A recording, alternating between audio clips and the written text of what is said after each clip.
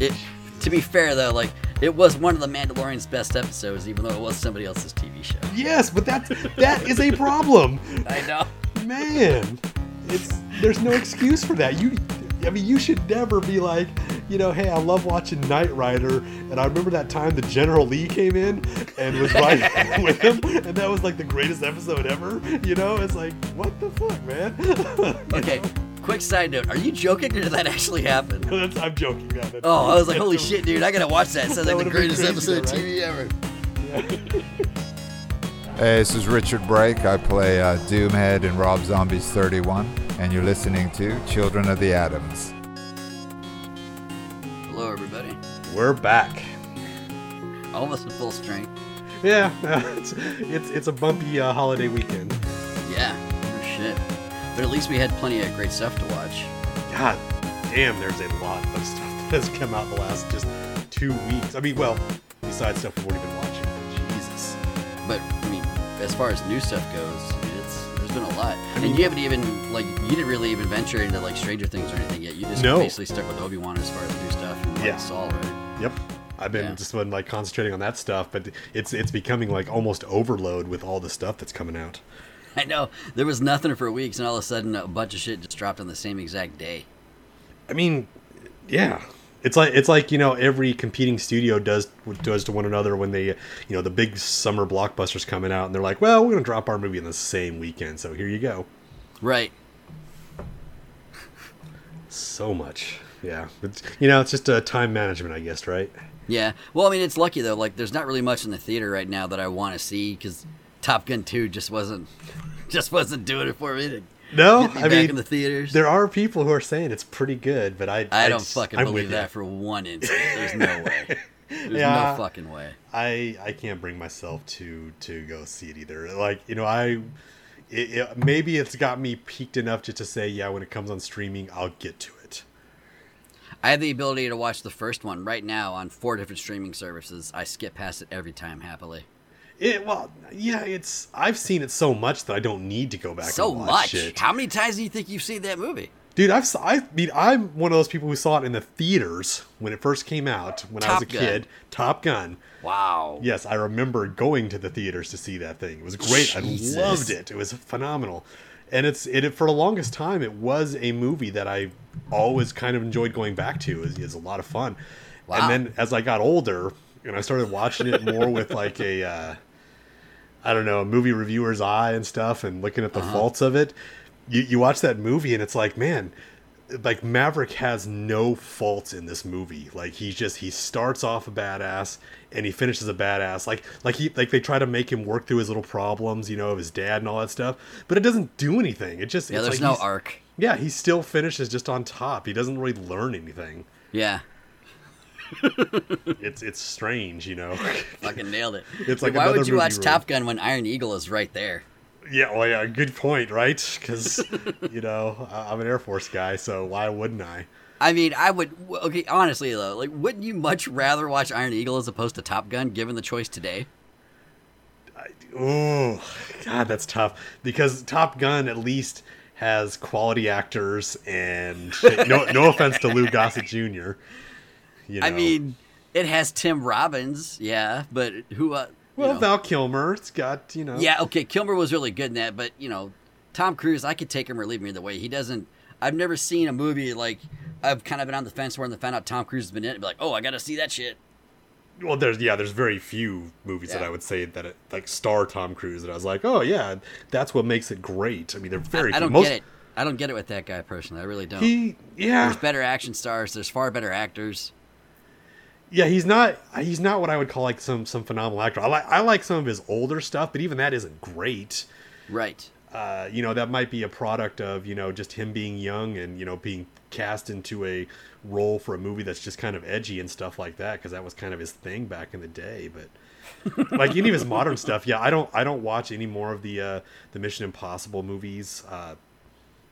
God, what's the last? Probably the last movie that I ever probably sat down and watched just because I was like, oh, this looks good, was Minority Report, and that was early 2000s. Gotta be. And I think the only Tom Cruise movie I actually enjoy is one he only co-stars in. It's Interview with a Vampire. That's a good one. That is a good one. Yeah, but yeah, he doesn't take over that movie. No. That's a Brad Pitt role.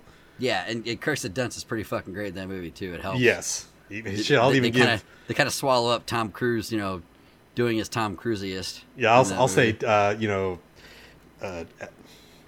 I just missed him, but Antonio Banderas. That's right. I think he kind of like shines a little bit. He does vampire way better than he was really than great Team Edward kind of people. Yeah. Fuck yeah! I don't get it about Top Gun. No offense, Rick Rossovich, but damn. Yeah, there's another one. That's another good guy. Just is in there. He has some corny lines. And I don't know does some cool poses. I don't know if I'm not. I don't want to really bag on Rick Rossovich. He has really nothing to do with this. But come on. Well, if you're gonna watch it for anything, you got to watch it for Michael Ironside, right? He's. I always appreciate him in just about anything I see him in because he's always just a different tweak on the same character. It's always a gruff badass, whether it be a good guy or bad guy. You see him, it's like that dude's a badass. Just can't figure out if he's a villain or not yet. Do you put the next Karate Kid into that group too? Oh shit, man! That is probably his lowest, man. It's ridiculous. Ooh, that is bad. Damn, is that bad? Yeah, it's so bad it's cartoonish bad. Like he's that cartoon villain. I mean, he's like, like he's willing to kill students in that movie, right. just to be a teacher. He was the ROTC instructor in a private school? Well, I couldn't tell if that's what he was, but I think he just ran the club. He was a teacher at the school. Yeah, he ran that club. So he was just like a volunteer dad? Yes. But he was like at the end of that movie, like he was ready to have that one kid killed. He's like, yeah, kill that person. The kids are like, what? Yeah, it's pretty stupid. Oh my shit, man! So was he supposed to be like a scout leader or something? Or what? Kind of. I think now. Yeah, I mean, granted, it's been years since I've seen that movie, and surprisingly, I have not gone back to it. Yeah, I don't want to go back and watch it, so I'm going to take everything you just said at face value. That's absolute truth now. It is absolutely not worth it at all. It is god awful. No, holy shit! Given that Obi-Wan was coming out, I know we just rewatched everything from the Machete Order and all that, and something was just kind of itching me in the back of the brain a bit. I was like, why don't I just fucking put on Phantom Menace? Oh, Jesus. Let's just see how bad it really is. Like, just to build yourself up to it? Yeah, I was like, because, let's see, young Obi-Wan and then, everyone coming up. Something about it, I was like, let's just give it a shot for old time's sake. And damn. And how did that go? I forget what time marker minute I stopped it at, but it was a good chunk before a half an hour. That as far as I made it into it. So and I gotta say, had Jar Jar showed up? What's that? Had Jar Jar show up yet? Yeah, they were in the submarine headed down to his part of the planet, and that was enough. Yeah, that was enough. That's a tough. What you should have done is you should have just fast forward to the end where the lightsaber duels were. Thank you for bringing that up. Disney Plus has something to fix, because damn, dude, their fast forward and rewind function on their app is so fucking slow. Oh my god. It's not like Netflix, HBO Max, like you can go 10, 12 speeds or whatever the shit. You're flying through minutes at a time. There's no such like a Disney Plus. You just have to sit there. It had taken me 5 minutes at least to fast forward to the part of the movie I wanted to see the lightsaber. So I just gave up. I was like, that's enough. Oh, wow. I just sitting right there in the shovel. I was like, I don't want to get up. I guess I'm not watching it. That's sad, man. Because those are some of the best lightsaber fights, though. I know that would have got you really kind of all I wanted to see. Yeah, the app is just the fast forward function is just it's dog shit. They gotta fix that, man. Yeah, you gotta write in and get a complaint going. Yeah, tell them you signed up for that super deal. You want the best, right? I'm one of these founding members. You gotta change this shit.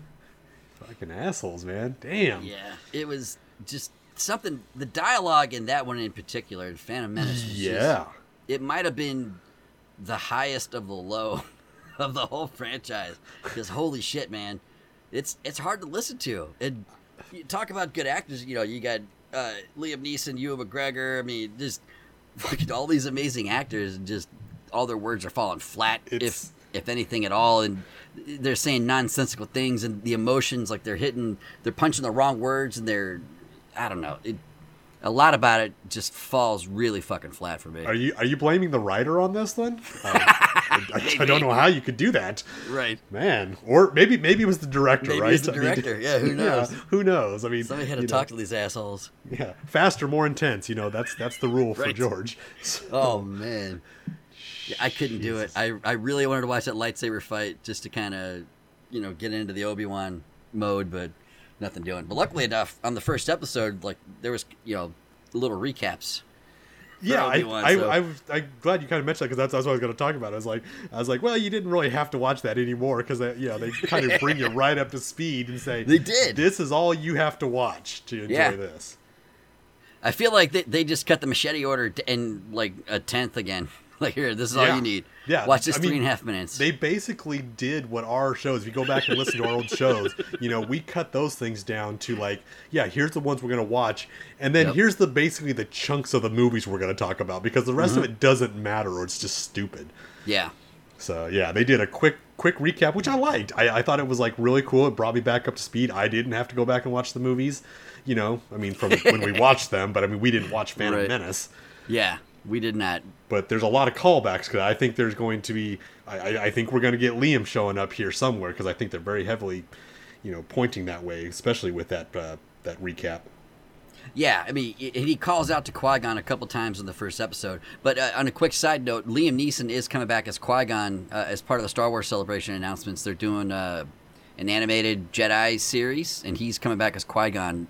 He's voicing Qui-Gon on that. So he doesn't want to like put the wig on again, though, right? Well, yeah, he might be a Force ghost or something like that, but yeah, he can kind of phone that one in, though. I'm sure. For sure, yeah. If he's already in the booth doing voiceover for an animated show, why not do it for Obi-Wan as well? Yeah, watch. They don't even do like the Force ghost. They just do like the the original Star Wars Obi-Wan when he's talking to Luke. He's just like, "Run, Luke, run." That's all he gets. And that would be okay. Like, it would be cool to see Liam Neeson again, but as long as they're talking, I guess that's the important thing. Yeah, if he's with him reaching out in the Force like that, does he? I guess I don't really get it, like how it works. Does it work like the Highlander, where as soon as one Jedi activates their mind, like Jedi's everywhere, like, oh shit, I sense one over here. Like, is that how the Sith actually find them, or what? Because if he's reaching out to Qui-Gon, why not reach out and talk to Yoda or some shit, like someone who's actually there who can help you? Like, that's a great question. I think it's one of those plot holes that's there. If he's actually, because even as such, like you're gonna be like using the Force. When you're asleep and shit, you like to see the future and stuff like that. So maybe it's like different levels you're using, where this is like undetectable. Mm-hmm. But he is like when he's in his cave. Let's just get into the show here. We're just going to start talking about what's happening. So, first episode of Obi-Wan picks up 10 years after the execution of Order 66, in which most of Jedi were slaughtered. And we see the Grand Inquisitors. We meet the fifth brother, and the third sister, who turned out to be a surviving Jedi. We're assuming. Yeah, we're assuming. And oddly enough, it was really good to be back on Tatooine for once, because I feel like we don't spend enough time on this planet, which is the only one in the Star Wars galaxy. Because, damn, dude, another show on Tatooine. I get this is the prequel push to A New Hope, but holy shit, man, I'm really excited to see other planets in this galaxy by now. Jesus, between Boba Fett and the Mando and all Mandalorian, that, damn, man, let's get somewhere else. For some reason, it's like they do that whole Star Wars thing where they just want to bring everything to one place and say, "Remember this?" Yeah, Jesus, and God, this first episode. The only way I could describe it is just a slow burn. Like, I get it. Yeah, you're setting up the story. You gotta bring us back to now. It's 10 years later. Where is Obi-Wan? Let's see where his life is now, and we get an idea that and he's basically just like a hermit butcher on Tatooine in the desert. Yeah, he goes out there flies into Mos Espa every day, and cuts up this weird fish-like creature, because I guess they're doing all the callbacks to like Book of Boba Fett and shit, where we learned that Tatooine was once covered in water, so obviously there was sea life there. So where was this fish at? Like, wouldn't it be dry by now? That's what I would assume. It's in the middle of the Dune Sea, so. Was it a crate dragon? Did we miss that, or was it? It was a fish, wasn't it? It's a fish. Yeah, it's definitely some kind of sea creature. But it's kind of maybe the rules are different for decomposition or something in the Star Wars universe. We'll go with that. But yeah, all the midichlorians kept it fresh. Half the damn thing, is sitting outside in the baking sun. Mm-hmm. Two of them, 2 baking suns. Yes, that's a good point. So yeah, maybe they're mining it from the bottom and like getting the fresh stuff. Maybe we'll go. But once again, this is the problem with movies or television shows. It's a visual medium. You're supposed to show us that. We're not supposed to put 2 and 2 together sometimes, to fill in plot points. Or we're just being stupid and being petty about this. Are we focusing too much on the minutia? I mean, but it's a fair question, I think. Because if he was just performing surgery on somebody, like, well, when the fuck did he learn to become a doctor? Like, I'd have a question about that. Well, 10 years. I mean, people come to doctors in 10 years, right? So, fair question. Plus, he's a Jedi. He can he's probably had access to all the best books and everything, throughout his life. So they do have those Jedi reflexes, too. They get in and out super quick. Yeah. I mean, all you got to do is just use the midichlorians and they'll guide him, right? I will say that it surprised me because I hadn't seen that part of the movie in so long when I was watching Phantom Menace, how they both just took off. Like a light speed just down the hallway? In a blink, man. They're both like Quicksilver, just fucking blurs. I'm like, oh shit, that's right. They're doing that stupid thing. Yeah, that's something that I didn't pick up until I saw it on home video. And I was like, what the hell? Oh man. And that's where Force running came from. Yeah, and is it weird that they haven't really used that since? I mean, I know Ahsoka, like in the Mandalorian show, like she was kind of running pretty quick and shit when she was taking out all those guards and things like that, but not to the extent of what Obi-Wan and Qui-Gon were doing. No, they were like Olympic next level sprinters, Superman dude. shit. Yeah, they were gone. Yeah. I mean, just down the hall and then just leaping from high places to the ground and stuff. Yeah, it's pretty crazy. I mean, if that's the case, I mean, why not run that fast all the time? For God's sakes? Time. I mean, shit. You know how dope lightsaber battles would be? It'd be like watching Dragon Ball Z with laser swords. There you go. Some amazing shit. Yeah, and they wouldn't have to be worried about like armies like wiping them out and shit. I mean, like on Geonosis, they were all surrounded. A bunch of Jedis got wiped out. Why didn't they all just use force speed and just like? Oh, dude, and just wipe everybody out. Yeah, maybe different levels of Jedi are able to sprint and some aren't. I don't know. Well, does the Force give different gifts? Problem with that is because Obi-Wan is a Padawan and Qui-Gon's a Jedi Master. So I don't know. Maybe it's because he was Qui-Gon's Padawan. He said, "Hey, I'm going to teach you some of the other guys aren't. Here's this little trick." Oh man, so many questions. Yeah, well, that's the problem with George Lucas is when he likes to introduce a lot of shit, and then you start asking yourself, well, then what happens then on this? I always think about like going back to, God damn it, Revenge of the Sith again, and my scene that I just absolutely hate is when Yoda is saying how much he's gonna miss Chewbacca, and I'm just like, every time I think about that, I'm just like, well, how come when Obi-Wan and Luke catch up with Han and say, hey, we want to ride, and they're talking about the Jedi, at no time did Chewbacca just happened to say, oh yeah, have you heard from my buddy Yoda? Like I met this really powerful one time, start that conversation or Han's like, I don't believe in this Force and blah, blah, blah. At no time did Chewbacca just say, well, you should see what I've seen. Yeah, Chewbacca did, this bullshit again. I told you they're real. Like, there was no... See, there you go. Where's that scene? Like, instead of adding Jabba to the most Isley space station scene in A New Hope, why not have that little conversation in there somewhere or just something? But it's just like, George, you didn't think this through when you put all this crap together. Yeah. That's why you should never start with the 4th chapter.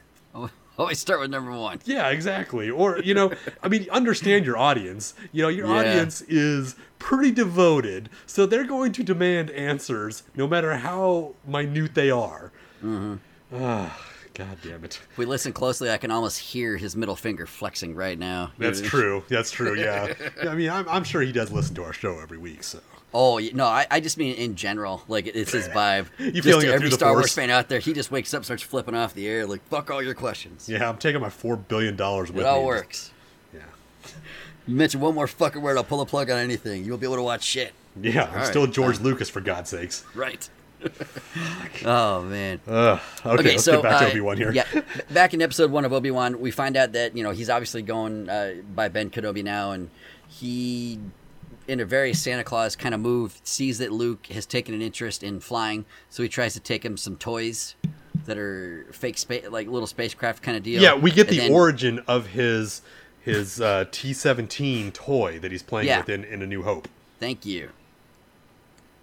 So, I mean, it's obvious he gets it at some point then. Like, Uncle Owen didn't just throw it away, I guess. Well, apparently that's from the comics, too. Like, there was a real... Really? There's a story, from one of the comics or extended universe novels that talked about how, like, he would bring, like, different stuff to Luke, and Owen would get pissed and, like, throw it back at him and say, we don't want your help. Yeah, that's exactly what we got in this episode, too. And then, as Owen and Obi-Wan are kind of having their little, their aggro conversation with each other, the Inquisitors show up. And automatically are hunting Jedi right from jump.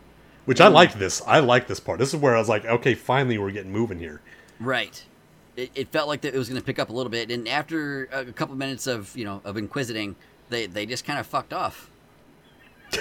And they did manage to find a Jedi. Yes. Who escaped and then later on the episode hooks back around and bumps into Obi-Wan and recognizes him, and Obi-Wan's like, I'm not Obi-Wan, and you're confused, and the guy's like, bullshit, you're Obi-Wan, and they have this whole thing. Obi-Wan basically tells the guy, run and hide, there's nothing you can do, we're fucked. Go hide your lightsaber or bury it in the middle of the desert. Right, bury it in the middle of the desert. So then Obi-Wan later goes back to Mos Eisley to find this Jedi dead, because the Inquisitors had found him.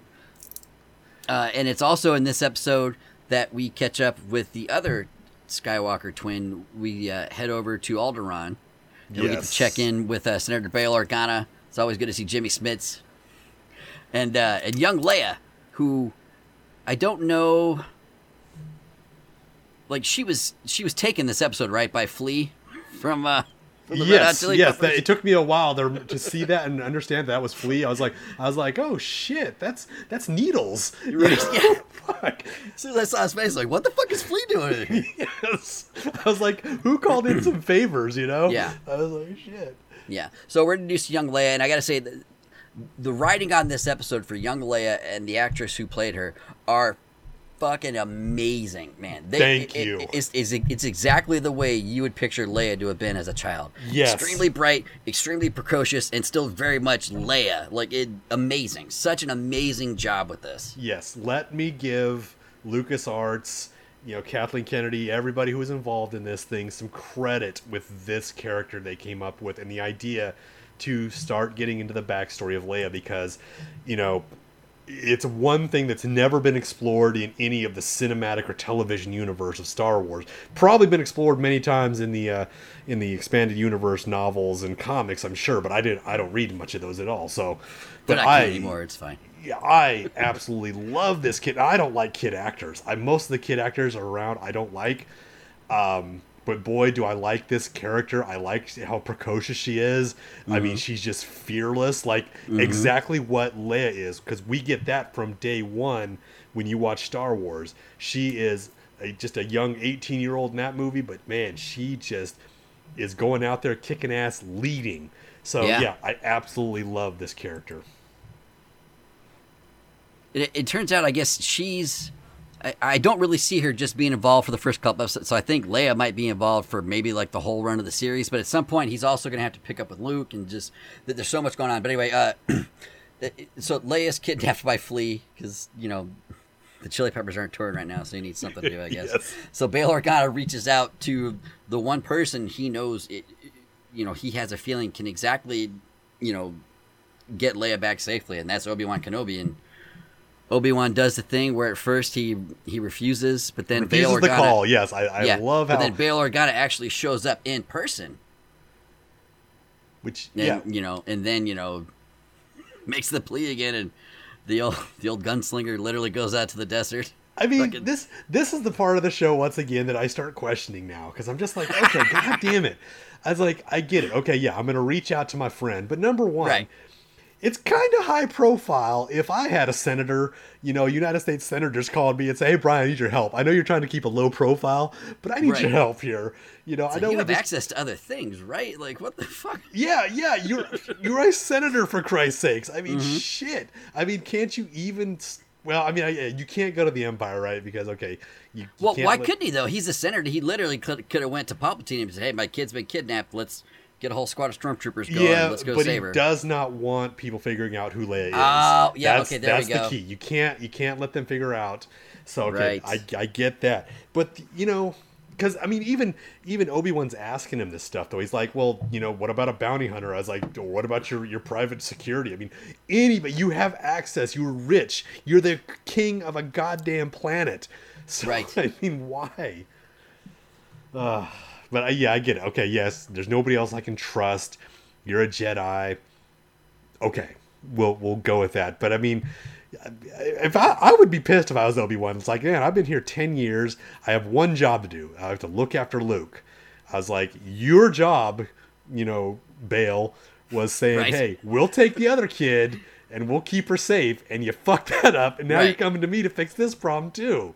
So why don't you sit here and watch this other one? Try not to let him get taken. Yeah, do your best, okay? Right.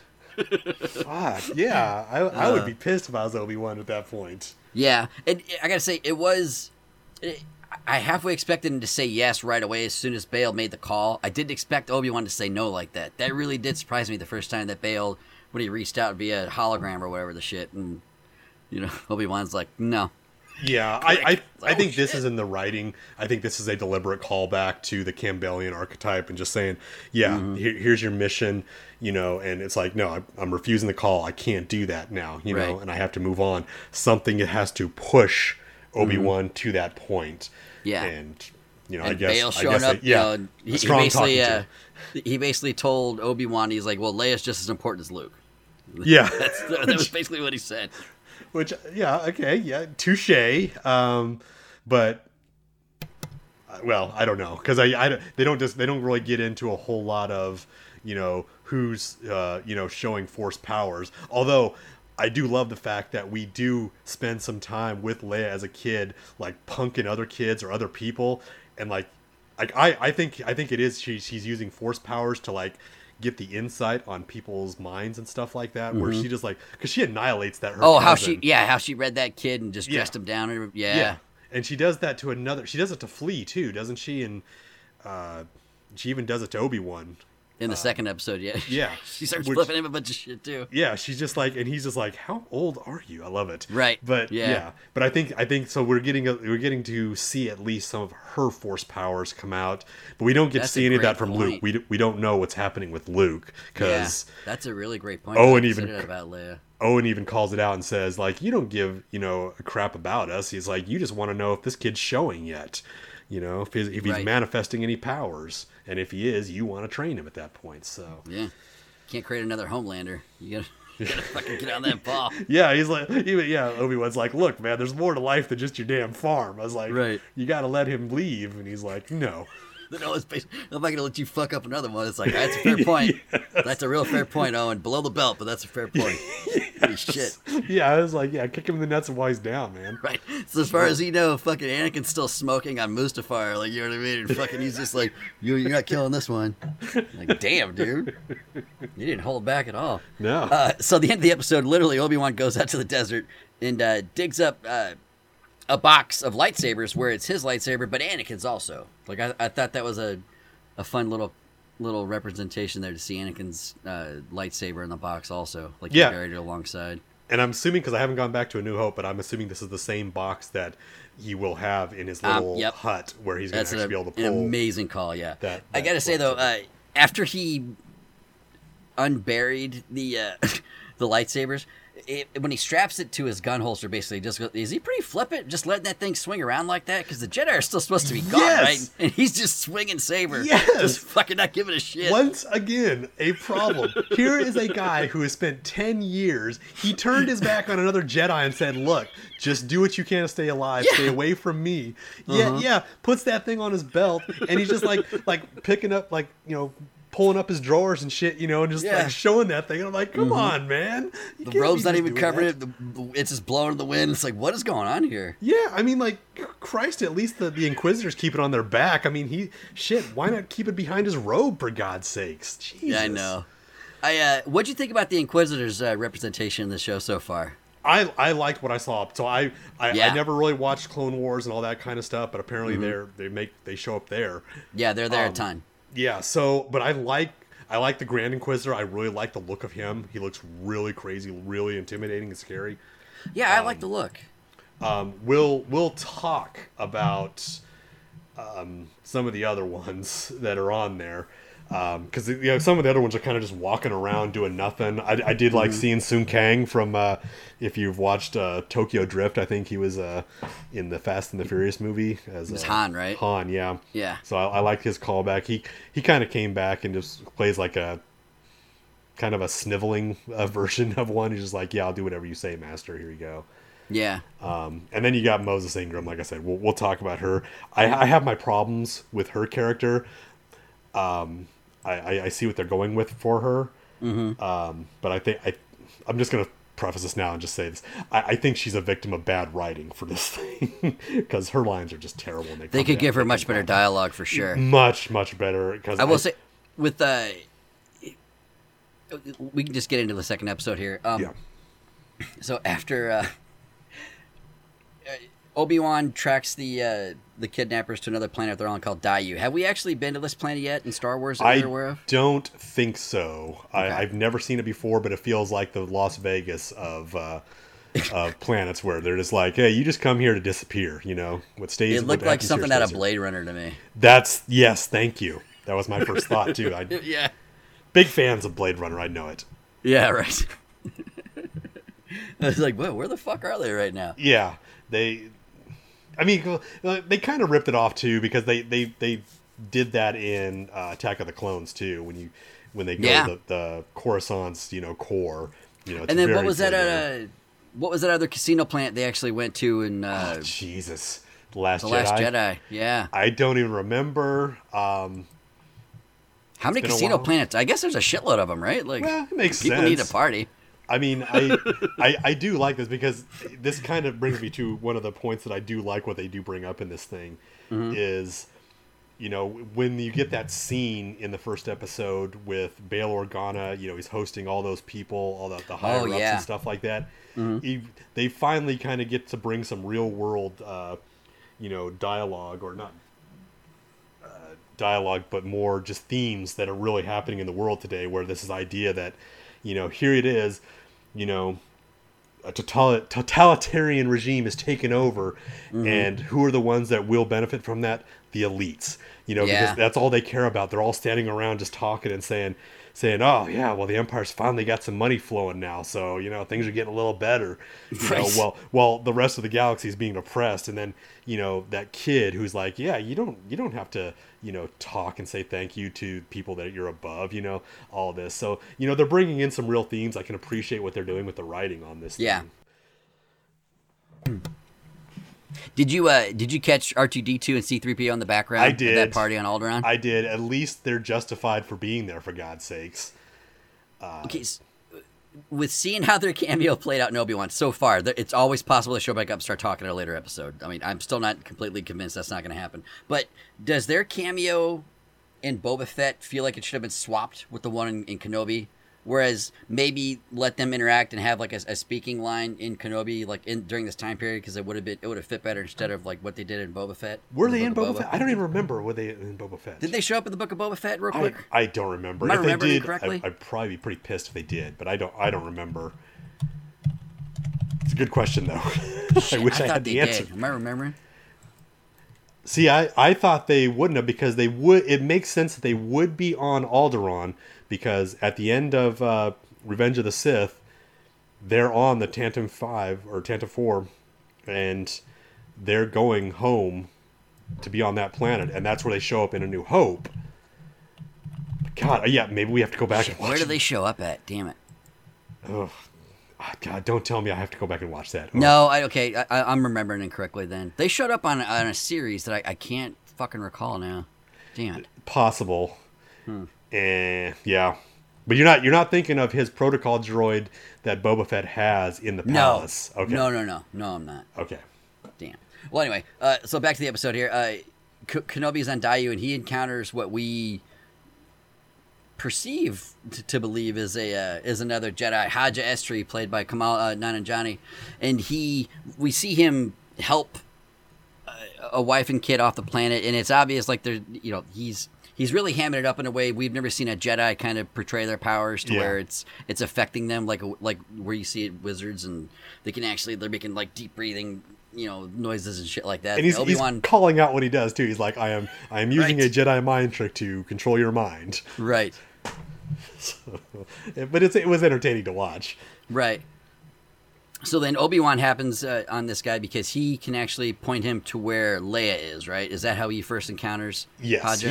He finds somebody on the streets who tries to sell him some spice. And that kid. Hey. Yeah.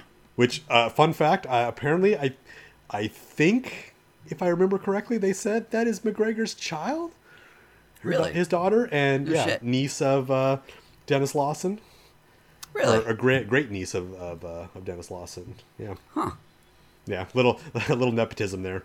Yeah, I mean, But, who wouldn't do that for their kids? Yeah, for sure. But yeah, cool. So she guides them over to this person. Or, no, to another kid. There's a kid, yes. Yeah, and there's a kid who says, if you need I know where a Jedi is if you need help. And he's the one who points in the direction of Haja. But as it turns out, this kid is later revealed to be Haja's partner. And he's just kind of running a little thing. Yeah, like they're actually helping people, but, they are kind of fleecing people for money along the way. So it's, a bit of a Robin Hood act in a way. Yeah, they're not like just stealing people and then leaving them for dead. No. They're like you're getting something for your money, but I'm not going to be, I understand you have nothing, but I'm not going to have so much shame as to not ask you for something to give me. They're getting something out of it. Yeah. Which, which I can appreciate, and that's why, even Obi-Wan's like, yeah, you're a crook, but we do get to see him have a little redemption moment, at the end. Very brave of him later on, because damn, I don't know if I'd do that. No. I can tell you what. God, especially what we know about this woman here so far. For real. I mean, this Inquisitor. Yeah. So after Obi-Wan leaves, after he gets in a deal with Haja, he actually finds Leia, and he goes to get her out and all that. They have a really, like, I think a good portion of the episode is just them kind of interacting with one another, like what we had mentioned earlier, where he's trying to figure her out, and she's giving him a bunch of shit along the way, like they're calling out like basically like how old he is, and just but she doesn't really believe he's a Jedi yet, and it's just it's this whole back and forth thing where you really like Obi-Wan is exasperated, I guess, to the point where he's like he's tired. Yes, I mean he really feels like the old dog in this, and Leia is it's every bit young Leia, just along the way she's wanting to lead. Yes. There's no follow in Princess Leia whatsoever. Here is my issue now, because like I will praise this kid, and then the role they put her in for this stuff. But here's what I'm afraid this is becoming: a Disney movie of an adult and a kid pairing up. Because you hit on it earlier. You said we're probably going to see this throughout the series. Is these two? It's just gonna. It's like watching Mandu and Grogu. We got to have the the adult and the little kid just wander around, getting into adventures, getting into trouble. Progressing the plot forward.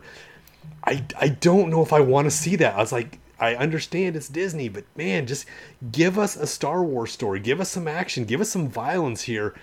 And I don't know how much we're going to get that with a kid, running around, playing this adorable role that she does, I think it's likely that Leia gets dropped off in episode 3, and then the back half is dealing with Luke and Vader. Yeah, I was wondering though, like watching these two episodes, I was like, man, was those trailers just a bullshit tease of him watching Luke and all this stuff, and then like this whole series is gonna be him like watching over Leia? Over Leia, yeah. I was like, come on, man, that would be entirely possible. It's a good curveball, but damn.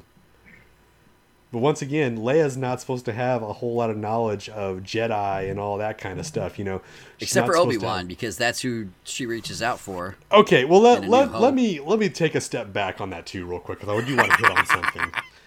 And it took me a while to kind of think about this, but okay. So in A New Hope, yeah, she sends out a message to Obi-Wan Kenobi. Help me, Obi-Wan Kenobi. You're my only hope. Yep. And when Luke shows up on the Death Star to the detention center, opens her cell, comes in there, and he's like, hey, I'm Luke Skywalker. I'm here to rescue you. I've got your R2 unit. I'm here with Ben Kenobi. And she's like, Ben Kenobi? Where is he? Like,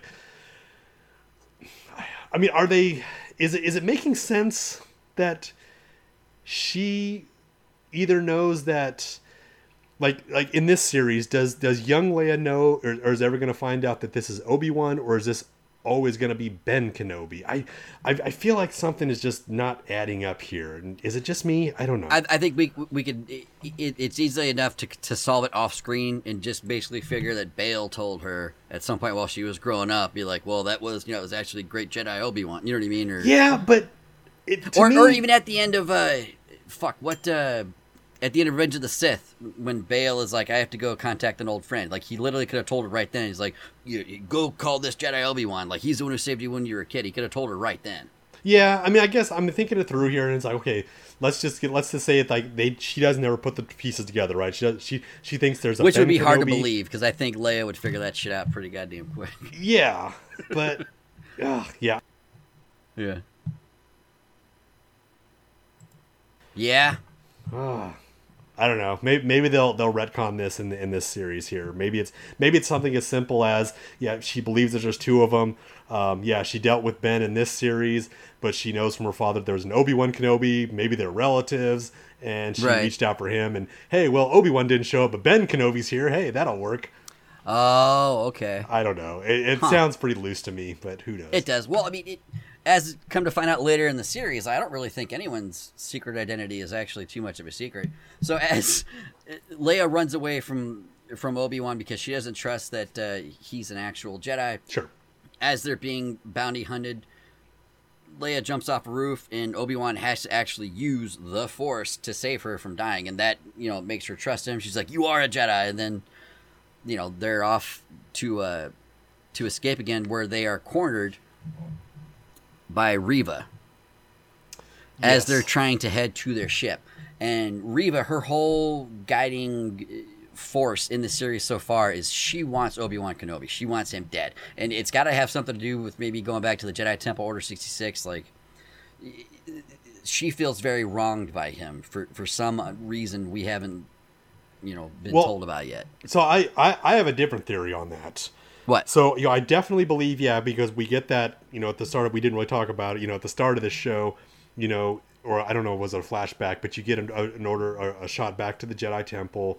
You get to see, the stormtroopers coming in there and annihilating Jedi. So some of which were doing some really badass things, man. Like the first Jedi saving those kids, like that lady had a few minutes of just doing some of the most amazing Jedi things I have ever seen. Yeah, this is a side note to this whole conversation. I think the one thing that you're going to get out of this whole series is better lightsaber duels for what we've always wanted to see from the original Star Wars. You're going to get that in kind of that old Star Wars world, so it's kind of cool to see that. But but anyway, so my theory is a little different. So I do believe that Reva is going to be the one Jedi Padawan that was, or the youngling that was in the back there. Mm-hmm. So she's going to get away. I think she's going to escape. She's not going to get picked up by the Empire right away. But I think that she, just because what they're trying to set her up as is a very, very intelligent, thoughtful, like skilled chess player. It's like she's playing her own game, right? Yeah. She says she was able to get Obi-Wan out of hiding just by because it turns out she was the one who set up the Leia kidnapping. Yes. We'll learn all this stuff, but she's the one who said, I'm the one who went back through the archives. I started learning. I was like, I got the connection between Bail and them. So she knows, and as it turns out, she's the one who knows the news that, Darth Vader, aka Anakin Skywalker, is still alive, Obi-Wan. So her motive isn't just because I think Obi-Wan betrayed her. I think she's just like, I'm here on the Inquisitors. I want to be a Sith.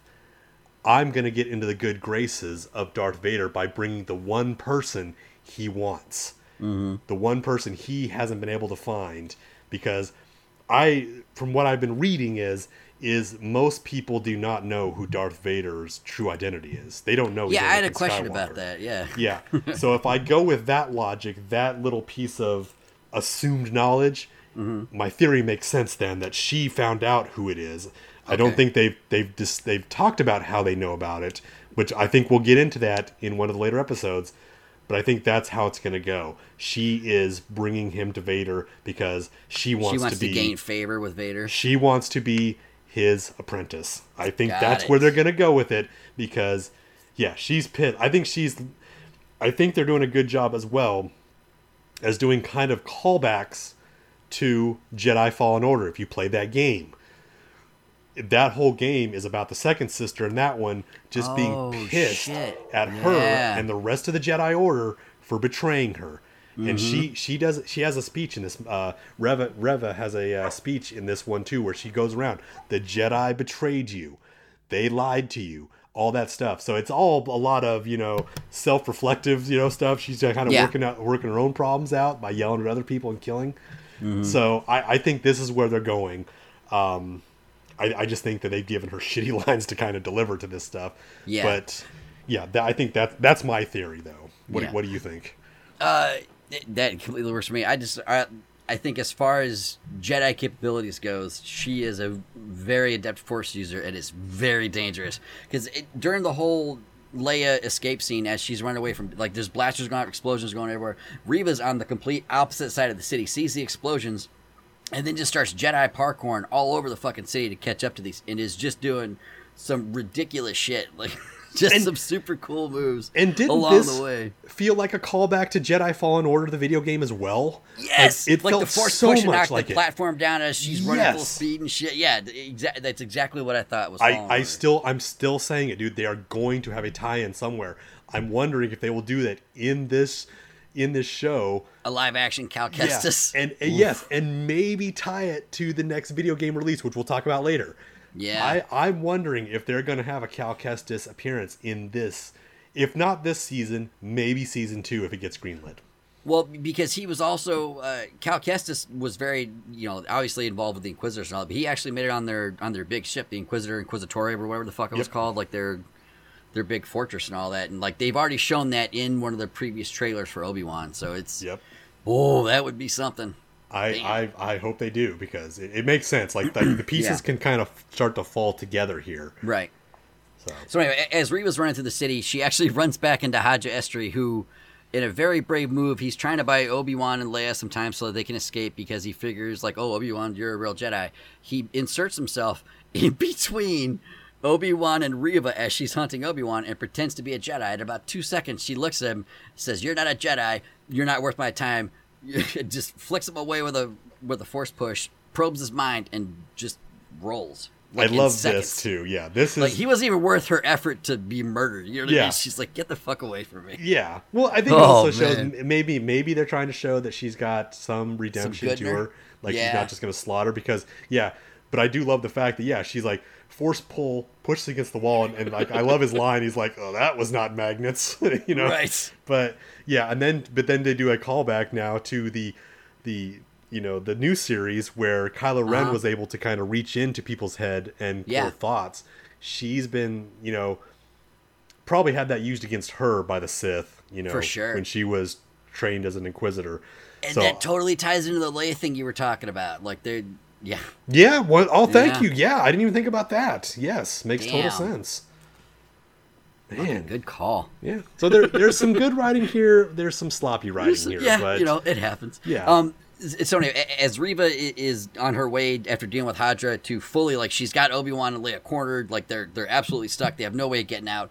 The Grand Inquisitor confronts her because he's the one who wants to take, the credit for the Kenobi arrest and all that. And Reva just says, "Fuck it." And as far as we're aware right now, kills the Grand Inquisitor. Yeah. Like, they don't, like, people have survived from being stabbed from lightsabers and shit, sure, but I don't know what this does canonically as far as the Clone Wars goes and, like, whatever other animated series they're doing. I don't know what the Grand Inquisitor's timeline is, like, if this could actually be his death or not. I have no clue, but I know a lot of people were pretty surprised about it. Like, it surprised me right off the bat. I was like, oh shit, she took him right out. Yeah, being a person, I guess it makes her ascension to being number one easier with him out of the way. Yeah, it is still showing, yes, that she is a person who is like a Sith. She's not a real Sith, but she's in that vein because all the Sith do is screw each other over, right? I'm going to kill you to leapfrog to the top,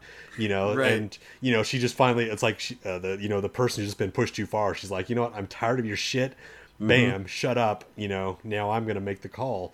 Right. But there's some really cool stuff going on in this scene, which I do love. It is a direct callback to Return of the Jedi, You know, when Vader and Luke are having their final showdown, you know, in the Emperor's room, you know, and they're down below the staircase, and you see Vader walking around with that red blade. It is a mirror image of her walking around with that blade, you know, that red blade out, and just looking for, you know, Obi-Wan. Yeah. And at the same time, just like in Jedi, you know, Vader reads the mind of Luke and says, "Oh, you just, you know, I realize you got a sister."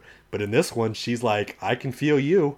Your thoughts are on Anakin." Well, here's some news. He's still alive. Yeah, that's supposed to be the big cliffhanger. Is like, shit. And in particular, Ewan McGregor's face after she told him, dude, I couldn't even tell you the emotions he was going through, because it looked like all of them. Fucking the look on his face. Ewan McGregor didn't know can what act. the fuck to do, man. Yeah. He's a real actor doing a television role here, so you know, all credit to him on that. Mm-hmm. And then smash cut to our first peek at Hayden Christensen's return as Darth Vader. He's floating in a bacta tank, as we can assume, probably this castle on Mustafar, right? Oh, absolutely. I think it's the same scene, you know, that we saw in Rogue One, where he's sitting in that bacta tank, and every once in a while it just gets drained out and puts his uniform on. But boy, did Hayden Christensen look like he put on some weight for this thing? Like he bulked up? Yeah, when it does that, kind of just zoom in on it, like you're only really getting his shoulders bent, but he looks jacked, man. Yeah. Jeez. I mean, he's pretty tall. Like, I don't know what his size is compared to David Prowse. Prowse. 6 foot. He's over 6 foot. Yeah, he's very do you remember how tall David Prowse was? He was really big, wasn't he? He was the David guy who Prowse played... was like 6'9". Damn. Okay, so he's definitely got some size on Christensen. Yeah, I mean, that was one of the reasons why Christensen got the role originally, because he was a tall kid. And yeah, but who knew he'd grow up like, you know, to be a giant like that? You know, it's very lucky. But man, I was like, oh geez, like this is going to be interesting to see him. I don't if he brings in some, you know, acting chops to this thing. Heck, maybe I'll take back some of the bad shit that I've said about him over the years. Yeah, he's 6 foot, Hayden Christensen. So like they slap him in some thick boots, put the shoulder pads and helmet and all that. Like he could hit 6.5 pretty easy. Yeah, and if he devoted himself to this role just to bulk up for that, more power to him, dude. I appreciate that one, because this is I mean, for all intents and purposes, this is a TV role. You know, most people would kind of just like, yeah, okay, I'll do whatever I need to. I'll show up and just get it done. But if he's committing like that, you know, going the, you know, Hugh Jackman, you know, level of commitment of just bulking up, I mean, more power to him. I appreciate that. If anything, I think it might take more dedication for all the makeup, because he's just floating there in a tank. Like there's no, so he had to go full prosthetic for that. Like the eye lenses too, because his eyes were still all fucked up from the last battle with Obi-Wan and all that. And he may be actually underwater, you know, for that shot too. Actually floating there with just a hose in his breathing mouth. apparatus on. I mean, that's commitment on an actor, you know, and they're going to willing to do that kind of stuff. You know, they could have CGI'd all that stuff. Yeah. That had to be a cool day on set, though. It's literally like, get in the floating tank, doing my Darth Vader shit. Yeah, it's probably a lot like, because if you heard the behind the scenes stories of Revenge of the Sith, like everybody was all excited about that final scene of him getting to put the gear on. You know, Hayden Christensen was so excited, like he wanted to do that. You know, so I bet it was the same way for him again. He's like, yes, I get to finally do this role again, and maybe get to do it right. Now, how much? With Vader being who he is, and not Hayden Christensen as obviously not the voice. Like they've already established that James Earl Jones is the voice for Vader. As soon as he Vadered up, you know, that's Vader's voice. So how much of Hayden Christensen do you think we're actually going to see in this show? Like they're going to have to show him mainly in flashbacks or outside of the helmet talking, but that'd be weird outside of the bacta tank because we know he can't really survive. So how much Hayden Christensen are we actually going to see, or is it mainly just going to be, you know, him, Pedro Pascal, and Mando style in the suit? If I had my way, that's probably the way I would want it. Is in the suit only and no like flashbacks like Clone Wars style to him younger and stuff? I'm worried that they might try to do like a scene of him without the mask. Yep, that's definitely going to happen, I think. And I think it just would ruin everything else that comes in Return of the Jedi. Spoiler alert. You know, for those who haven't seen it yet. Yeah, but you know, because I think that's one of those, that was a big moment in that movie, was like, let me take off this mask. You know, And that's the reason why he finally dies, because you take that mask off, yes, you're going to die because you need that mask to breathe. But he gets a few last words out, just to say, the things that he wants to say to his son. Mm-hmm. I think that's the only time that he needs to speak without that mask. Any other time, he needs to have that mask on. Huh. Maybe they have him without the mask on, or without the full mask on, but just like a breather and having him talk or something. Yeah. Who knows? Yeah, I'm really curious to see how the rest of the series is going to play out, because now that he's officially awake, we're definitely going to see Vader full-fledged in Episode 3. Like, we just have to. You think you're going to see it that soon? I don't know. Like, I don't think he'll interact with Obi-Wan by Episode 3, but we're definitely going to see Vader in that episode for sure. Like, they're not going to show him like that in the last couple of seconds and not have him show up at all in Episode 3. Yeah, I don't know. I feel like he's going to be saved for the last episode or two.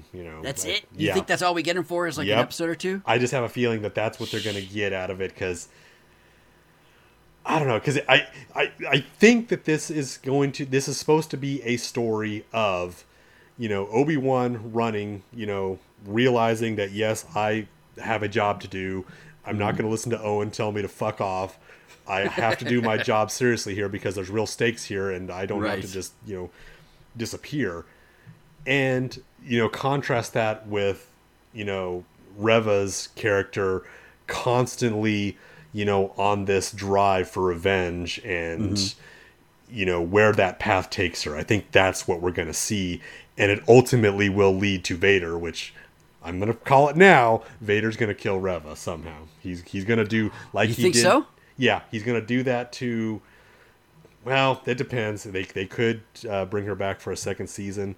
She has to have some redeeming moment here, because you don't have a character like this and you make them so evil that they're not there to be redeemed. Yeah, fair enough. Yeah. So I don't think they're going to do that. I think that I need to check the timeline, because I don't remember what happens here first. Does Fallen Order happen first, or does this happen first? I don't remember now, man. Oh shit! How far is Fallen Order after Order 66? I think Fallen Order's first. Okay. Hang on. 5 years. It's 5 years after Sith. So okay, yeah, so we're 10 years Obi-Wan after is this. 5 years after Fallen Order. Okay, so definitely the second sister from Fallen Order then is not gonna show up in this movie. Right. Boy. Yeah. Well, either way, yes, I think that Reva's going to have some redeemable moment here. Maybe it's the end of this season, or is this something that you continue on for a couple of seasons? Who knows? Have you heard? Are they actually talking about doing more than one season of this? Well, I mean, everything online says season 1. Get the fuck out of here! Really? Yeah. Look it up. Yeah, it's like, wow, that's surprising. I thought for sure this one would be a one and done. I hope it is, because I don't want them to have to. Always find an excuse to get him off the planet. Yeah. Yes, because once again, it does go against what's happening. But maybe you're right. Maybe I'm just reading things differently when they just say, the first season. But right. Yeah, who knows? Could they do, with them having Christensen kind of back into the Star Wars fold and all that, and where when this show ends, presumably we're still 9 years away from A New Hope. Correct. Could they do a series in between that's just kind of focused on Vader, like just doing Vader shit, like maybe like a 6-episode run, like for Obi-Wan, where he, you focus on kind of like the Empire and like what he was doing before A New Hope started and all that? Yeah, but do you think he's going to have a ton of stuff? I mean, I guess there's stuff in the expanded universe that he's done, right? Yeah, like he's had like, what about his failed experiments with Padawans or Sith learners, whatever the fuck they're called, and all that? Like, there has to be stories in there like that. Yeah, they could, because I think that the story that they want to tell, and this is just my opinion, is, here is, as we learn that, Vader is, the Jedi, the Dark Jedi who helped the Empire hunt down and destroy the Jedi Knight. Yeah. So I think what they want to tell the story is now, and really get into it, is, Vader runs the Inquisitors, and his Inquisitors are the ones that are going out there and collecting the Jedi and cutting them down. Right. But I guess you could, but that would mean that, you only bring Vader out for the big guns, right? Yeah, you could do a whole series on him. It'd be like, like a whole TV show about Jaws the Shark. It wouldn't make any fucking sense. Yeah, I mean, you could maybe they have a tie-in to the Ahsoka show they're going to come out with. I think that's likely too. Is like they have an interaction because there is like a history apparently between those two characters that I've learned by not watching the show. But yeah, during the series, they actually Ahsoka learns that Vader is Anakin. Yes, like by basically kicking his ass to the point where his face is exposed a bit, and she puts it together. Yeah, and he was once like her mentor, right? He was. Yeah, yes. She was his Padawan. Yes, thank you. That's why she's no longer a Jedi. Yeah, so I think there would be a tie-in there, and maybe you don't get a whole Vader show. But he'll show up a bit. But you'll get him showing up now. Series. Yeah, you've got Christensen now, who probably is willing to do that role. For a paycheck and just showing up. But it's an interesting idea because I think you could do that. It's like, I think back to like, I would love to have just an exclusive Magneto movie, right? If I was watching X-Men. Yeah, fair. Very fair. I would love to see that and him just going around and kicking ass. So I think you could do that with Vader. But the problem with Vader is he's the guy now because he's all robotic and stuff and been cut up. He's the guy that now sits behind the desk and just, wields his power that way and, chokes people through holograms and shit. Right. But I mean, if you're that strong, like, why do you have to worry about getting up? Yeah, exactly. I mean, I think that's like at the same time that was why people were like, man, why is he such a badass in Rogue One, but then he doesn't do anything else anywhere, Right. Well, yeah, it's because special effects allowed you to do that, but. Yeah, true. But yeah, he's the one you call out when things need to happen. Like, he gets called out by the Emperor in Rogue One. Obviously, we don't see it, but we can assume that the Emperor called him up and said, hey, you better get to Scarif because they're about to steal the plans to the Death Star, and I don't trust anybody else. I want to see that scene. I want to see where he picks up the Vader phone. And some technician on the other line is like, Mustafar. He's like, I need you to wake him up. And he has to push the drain button. And just, Vader, his tank drains out and he's ready to go. It's like, activate Deadpool, right? I mean, I want to see some shit like that. Let me see the minutia of prepping Vader for work. I mean, it's probably one of those like force calls, he's just in the back tank, right? Opens his eyes and like, okay, yes, master. Yeah. Yes, master, I'll do it. And, hangs up the phone. It's like, God damn, this guy. Okay, guy. Yeah, I can't be everywhere at once. God damn it. Take a shit in peace. Yeah. For as far as Obi-Wan goes, we got 2 episodes dropping on the first day, which was pretty awesome. But from here on out, it's only 1 episode a week for the next 4 weeks, right? Yes, and it's every Friday, right? Sucks. It's going to be every Friday night, so. Yep. Well, I guess I got my schedule since I don't have Mondays anymore to watch. I got to change that to Friday. Yeah. Man. So, do they do a Palpatine Force Lightning kind of thing to where maybe Vader uses Force Lightning against Obi-Wan and that's what ages him so much? Because he's got to go from Ewan McGregor age to Alec McGuinness age in 9 years. And there's quite a difference in between the two. Well, there's a look between the two. I mean, yes, he definitely gets gray. He's going to have to age like a motherfucker, though. You know what I mean? Because Alec McGuinness is far older than Ewan McGregor is at this point. And they're only 9 years away from that. Yeah, but I think you could say that, like, if you're living the harsh life. I mean, look at him in Revenge of the Sith. Yeah. And to this, that's 10 years, and that's what like his life has now become, and that's how much he's aged there. So I think they could do that. Maybe start setting the spice a bit too. Kind of takes it out of you. Yeah, well, I mean, somebody comes up and offers you might want to partake since you're not a Jedi anymore. Yeah. You don't got to work tomorrow, why not? Yeah. I was like, well, he probably does, but I mean, you're only cutting fish, right? Yeah, I mean, it's only going to get easier to cut the more it rots. Obviously, he's got a cool boss. I mean, his boss just let him say, yeah, go ahead and take some time off to go run a mission. They don't bother inspecting anybody's pockets. He's just taking home free meat. Nobody cares. Yeah, I thought that was going to come up as something, I was like, okay, is it just to show that he's still a nice guy and he's got to figure out a way to feed his, camel animal? I don't know, but... I thought he was going to give his rations to that guy. He's like, I have a family. You only give us half. But he literally is just like, well, fuck you guys, sucks. Maybe it is more clever than we think it is, and it's the actual writer saying, look, we're actually writing this the way it is. He is really playing his role. Right. I will not step in no matter what. I can't do it. It's not... I have a greater purpose here. But man, that's serious commitment to making sure you don't get stabbed by a Sith. Yeah, I mean, especially it gets even worse, especially when that other Jedi came and found him and said, "What's happened to you, man?" Is like you can't just give up. There's cruelty in the world, and when cruelty is happening, somebody's got to step in. That's our whole purpose for being. Is we are the guardians of peace and justice in the universe. So yeah, but I guess I have this wake up call a little bit. Is like, yeah, you're right. I got to do that. Yeah. But so it's obvious the big battle they've been teasing, the lightsaber fight between Obi-Wan and Vader coming to a head. It's obviously not going to be until the last, like the middle of episode 6, basically. But do they meet at some point beforehand and Vader just completely kicks Obi-Wan's ass and Obi-Wan has to regroup and then come back at him? Or do they only fight the once? I don't know. I wonder if he's going to get... because going back to Jedi and he takes that mask off, you see a scar across his head.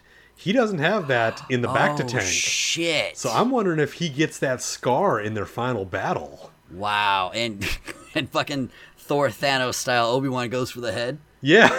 Holy shit. But that's still can't dark. finish him off because whoa. Because what does happen is somehow Obi-Wan has to get away. Mm-hmm. He has to be like out of the reach of all the Inquisitors and the Sith themselves. Yep. To usher in a new hope, right? So something has to happen there where, there's going to be a battle. He's going to... I mean, do I dare say he leaves him alive this time? Gives him a battle scar and says, "I'm out of here, man. We're done. You had your second shot at me, and that's it." There's no way he's gonna try to. He's got to try to finish it. He can't leave it be because look at it like this: or Reva can't live either, because what if she says like, hey, just go talk to Bail Organa. You can do Obi-Wan and whatever you fucking want, man. Yeah, it's like, true. They have to believe Obi-Wan is dead or Reva has to die. Like, whoever made the connection between Obi-Wan and the Organas has to go, or they have to think Obi-Wan is dead. There's no other way around that, basically, right? Well, once again, here's the problem when it comes to retconning this kind of stuff. Because in A New Hope, it's explained. He's like, Vader comes in and talks to Tarkin and says, he is here. He's like, the last time I felt this was in the presence of my old master. I guess you can kind of say, okay, he didn't use the language like, oh yeah, I killed him or right. We got him. He just never was able to catch him. So I think that I don't think it's going to be that Reva has to die. I think she is going to die, but I think she has a redeeming moment to a point where she wouldn't turn in people. She's going to have a return to the light side. She's going to realize, I was a Jedi at one point. I was starting to become one. I don't have to be, it's not their fault that I was captured and lived a shitty life, Right. Much like, what's your character's name in Fallen Order, where the second sister was blaming her master, and her master was like in turn, so distraught that she had to cut herself off from the Force because she intentionally left, the Padawan there to be caught. Yep. So I think it's going to be a situation like that. I think it's going to be a direct callback to that game, where we might get Cal Kestis showing up and having to explain this to us and say, hey, I've been around some other Jedi, you don't have to do this. And I've been around some of the other Inquisitors, and it can work out. Maybe if Vader's not around. Do you think we actually see a Cal Kestis? That would be wild, man. I feel like it's really in the cards now that they've come out and said, yep, the second, the follow-up to Fallen Order is now going to be released in 2023. Yeah. I think it's going to bump up against this timeline. That's really good. It's incredibly exciting. Was it in Mandalorian, or was it in the Mandalorian episode of the Book of Boba Fett where they had that BD-1 on Tatooine? That was the Mandalorian episode, I think, of the Book of Boba Fett. Yes, because he got that new ship from. Okay. Yep. Okay, the Naboo, the former starfighter thing. Yeah. Okay. Boy, yeah, they have been dropping breadcrumbs for sprinkling Cal, the stuff in to get us ready for it. if they don't, dude, I'm gonna be real disappointed because my head would pop if that actually happened. Like it would be completely. I know they've been dropping crumbs and like maybe we're making connections where there are, maybe we're making connections where there aren't. But damn, dude, that it's still so unexpected. But if that happened, holy shit. Yeah, but if like Obi-Wan's facing down, like Vader's coming at him, and there's like 3 Inquisitors like wrapping him up, and all of a sudden, Cal shows up and Sarah Jenda's there. Damn, dude, that would be pretty fucking cool. And he's aged up. If you watch the not to talk too much about Survivor, but if you look at that preview of that, Cal Kestis is an aged up Cal Kestis in that thing. And everything we've been seeing from these people is like saying, it's a more mature level of the game. So I think these characters definitely will run into each other. Oh, that's cool. And I would hope I like the way you've described it. I think it would be great if that's the way Obi-Wan gets away. And if maybe Cal saves him. Maybe that takes us into the video game, or the end of the video game leads us up to that moment. It would be great if something like that happened. That'd be a good way to fold in Ahsoka real quick too. Maybe she comes in to help out. She could as well, yes. And then he figures out Ahsoka's still out there, so that puts Obi-Wan or Vader's then hunting her while she's out trying to find other Jedi, and that leaves Obi-Wan to maybe kind of just fade back into the background or something. Damn, there's a lot of directions they can go with this. You can if you get creative with it, and and not only that, but it rewards us, all the people who really kind of consume all this material, because goddamn it, if you're going to drop money for a video game and books and all that stuff, and you put the time in, you want that to pay off a little bit. So speaking of consumption, we know the Obi-Wan series could be more than one season. That remains to be seen. But one show that shockingly turns out to have just a ridiculous amount of episodes coming our way, the Andor show, is breaking tradition by being a first of 12 episodes in its first season. It's already been announced for a second season of another 12 episodes. 24 episodes in total. Is that... Okay, I know how this is going to sound, but is that a bit too much Star Wars, like, for just the lead-in for the Rebellion? Because that's a lot of time, man. Maybe they got something out there. I haven't read a whole lot about this series. Like, how much story is there? Could they do 24 episodes of that? That's what I'm asking, is maybe they got with all the writers and they said, here, just put everything together and just turn in what you got. Mm-hmm. And they got this volume of all these little stories, like, maybe make it almost anthology-like, where you're just telling it from different people, but, have Andor kind of be the one who's, facilitating this kind of stuff. Yeah. It could definitely be something like that. But if you got that many episodes, maybe they're half-hour episodes, though. Maybe something like that. Yeah, but even still, like, only a half an hour, like, that's still, like... That's true, yeah, half hours commercial 11 hours and 45 minutes of proper viewing time for just the birth of Rebellion. Yeah. I mean, well, there is a lot of story because there's so much you can pull from. I mean, you could honestly start pulling from other video games if you wanted, like The Force Unleashed, or there's so much stuff out there that they could pick and choose and tell stories from. Oh, there's no way we're not going to see a teenage Leia in this show, then, right? Oh, sure, absolutely. For sure, we are. She is going to be a young senator, or she's going to be the because like in the Obi-Wan series they did refer to, like, hey, you have to go to junior legislators camp and all this other shit, the same shit that they brought up in they're laying the groundwork for all her being a young senator already. Damn. Yeah, look so at all that. It's all going to come together. Well, it's all Disney and kind of, by extension, like a Marvel world where it's like, everything matters, so you got to consume all the material to be caught up when these big movies come out. Because that's the one thing, is like, there's not a lot of talk about any of these big movies that are going to be come up for Star Wars. Yeah, not at all, right? It's mainly just TV. Yeah. So I'm hoping that this doesn't just burn us out on Star Wars here, because I would love to see Star Wars come back to the big screen again. Just tell us a brand new story. Just be done with the Luke Skywalker saga and just tell us something. I want the Knights of the Old Republic. Oh, I do too. I really want to see that. Which we're going to get that in television, right? We're getting that in a television series. I think that's still the current... Yeah, I think they're still working on that. Is just, old school Jedi. Yep. I think that'd be pretty fucking cool. But not to forget our other beloved Star Wars characters. New Mandalorian, unfortunately, is not coming out this year. It won't be out till February of next year, but season 4 is already being developed, apparently. I get that. It's very popular. I mean, I wish, hindsight now, I really wish they just would have said, you know what, let's not spend that money on Book of Boba Fett. We could have just spent all that time producing Mandalorian. Yeah. Because the best part of that series was that one episode. To be fair, though, like, it was one of the Mandalorian's best episodes, even though it was somebody else's TV show. Yes, but that is a problem. I know. Man. There's no excuse for that. You should never be like, you know, hey, I love watching Knight Rider, and I remember that time the General Lee came in and was riding with him, and that was like the greatest episode ever. You know, it's like, what the fuck, man?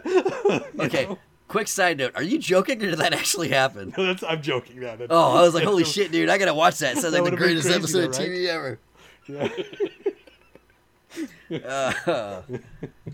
That would be fucking dope. Now I'm just hoping that happens. But so we got a new Mandalorian coming out right after the first of the year. Ahsoka also, unfortunately, won't be out until 2023 as well. Yeah. There's also another Disney show that was announced starring Jude Law. Dumbledore? Yeah. Wow. Called The Skeleton Crew. For lack of a comparison, it's being referred to as Stranger Things in Space, I think. Because it's a group of 10-year-old kids and Jude Law is their captain, maybe. I don't know. Okay, that does not excite me at all. That's like when somebody tries to tell me is like how cool watching the Young Avengers will be. I was like, I'm not interested. It's not something I want to see. I think they already tried getting ahead of it a bit by very explicitly stating it's not a kid's show. I hope then. What I mean, how do you cast kids but not make it a kid's show, right? I mean, I don't know, man. That's a hell of a good question. I mean, you can't like I'm a kid of the '80s and I love the Goonies, but you can't say, well, it's not really a kid's show. It's a kid's show. It is. Even though everybody in that movie is now in their 60s, it's still a kid's movie. It's still a kid show. Oh man. Yeah, so much Star Wars scrap is just. As far as being a Star Wars fan, our cup literally, runneth over. And boy, like I said, you hope it's just not going to be too much. Yeah. Like I don't want to, because I can tell you, like it's watching all the Marvel and everything too is like it's superhero fatigue too. You're just like, God damn. I was like, but they're just going to keep cramming it down your throats because it's like if you fall behind, man, it's hard to catch up. And then a new movie comes out. Yeah. I mean, and there's still the potential too of when his schedule clears up a bit, Donald Glover's Lando series. They're still talking about that as well. Which I'd love to see that. I would too, because I love Donald Glover. Get his schedule clear. Let's see that shit. Yeah, I mean, he's great. Yeah. Man, I got a question. I've just been, from all the references to Kenobi and all that. Like, is he like Cher on Tatooine, where he just goes by Ben, or does he go by Ben Kenobi? Like, should he be changed his last name? Also, yes. Like, instead of Obi-Wan, it's like, just call me Obi-Wan Johnson. Like, nobody would put that shit together. Yes, who's not going to put that? Especially the Inquisitors. Well, you're looking for Obi-Wan. Well, there's a guy called Ben Kenobi who lives over there. He's always in town here. The child on his dad's home planet called Luke fucking Skywalker. Yes. Like, come on, man. What is going on here? Where's the... Holy shit. Why am I poking holes? What am I doing? But that's the problem. It's the things that like Lucas never really thought about as like a big deal, or maybe just didn't think about it at all. And he was just like, It's like, dude, this is the kind of stuff that a good writer does think about though, and says, well, yeah, if he's been hiding and people have been hunting him down, you're not going to go walking around with your last name, You go like, hey, my name is Ben, Kenobi at least, or something, something. Yeah, change it up a off. bit. I mean, make it an anagram of Kenobi, something cool. Like, damn. yeah, anything. I mean, Jesus. That's a great question. Jesus. Yeah, just seeing the name everywhere, I'm like, why the fuck did he keep the last name? Oh God. Yeah, it pisses me off even more now. I gotta get George Lucas in a room, like, before both of us shuffle off this planet. You just ask him just a whole litany of questions, and hopefully he won't box my ears for it. Yeah, well, the first question is like, what were you thinking? I was like, because this comes back to me, and I know this has like already been brought up by a million other people, but it's like, here he is, he finds Luke passed out because he got jumped by the sand people, and here's R2. oh, I don't know who this droid is. Hello, I've never seen friend. this one. Yeah. Yeah. God damn it. I was like, that's the shit I hate. Why he's like, oh, I just have to put R2 and C-3PO in the prequels. Why? Maybe because, like what you said earlier with Obi-Wan's commitment to the role of being so anti-Jedi, is that maybe he sticks to it that much where he's just like, I recognize this droid, but I'm not saying shit. Yeah, that's just bullshit though. I hate that explanation though, because it's weak if it is. It that. Sucks. Yeah, you know, it it's just the true answer was, yeah, I should have never put those things in there because it creates all sorts of problems and continuity issues. Like for God's sakes. Like Luke or R2, for all we know, like his memory was never wiped. We know C-3PO's was, so obviously R2 knows everything that's happened up to that point. He knows all the secrets, and he's riding around with Luke and not telling him, like, by the way, I used to hang out with your dad and fly with him. I'm like, Jesus Christ, man. He's just being a real dickhead about it. Yeah, like after he's probably just like, yeah, fuck you for treating me like a slave my whole life. I'm just going to sit back and watch how this plays out. Oh, man. Jesus. Man, see, just the more questions that just pop up, man. I can't watch this thing logically, I guess. Maybe that's a problem. You know what? I got to watch this, like, all Star Wars stuff with the same brain I used to watch Over the Top. Because if you watch that movie with a critical eye, we're not going to get into it now. Like, we're going to save that for this will be on the next show. Holy fuck, man. I have even more questions for that singular movie than I do for the entire span of Star Wars over the past 30 years. Yeah, our show is delving into the world of canon films, and it's gonna be bad. Oh boy, people, hold on, because it's, it's gonna hurt, man. I didn't know that movie would be, but say that for another day. Because let me just give you this little bit. I think this is a very bold, maybe controversial statement, but this is probably one of Canon Films' better movies. So, that was actually produced by Canon Films. After looking at the list, I'm inclined to agree. If that's any indicator, just damn. Yeah, because I got a couple of films that I can probably point you to if you have not seen them already, that you could say maybe would be in the running for that title. But I would be very curious. I'm curious what our listeners would think, even, what is the best canon film movie out there, because boy, there's a lot of stinkers out there, boy. Ooh. Yeah, I think anything featuring Frank Stallone on the soundtrack probably pretty questionable. Well, you have to get into the Rocky films there too, and those weren't even canon films. I'm including them too, man. They're right along there. They're not above this shit. Cobra.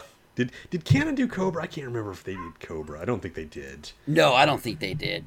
That one can't fall at their feet too, right? Yeah, it might be just Stallone himself. Did they do Superman 4? Why is Superman 4? Yes, they did. Superman 4.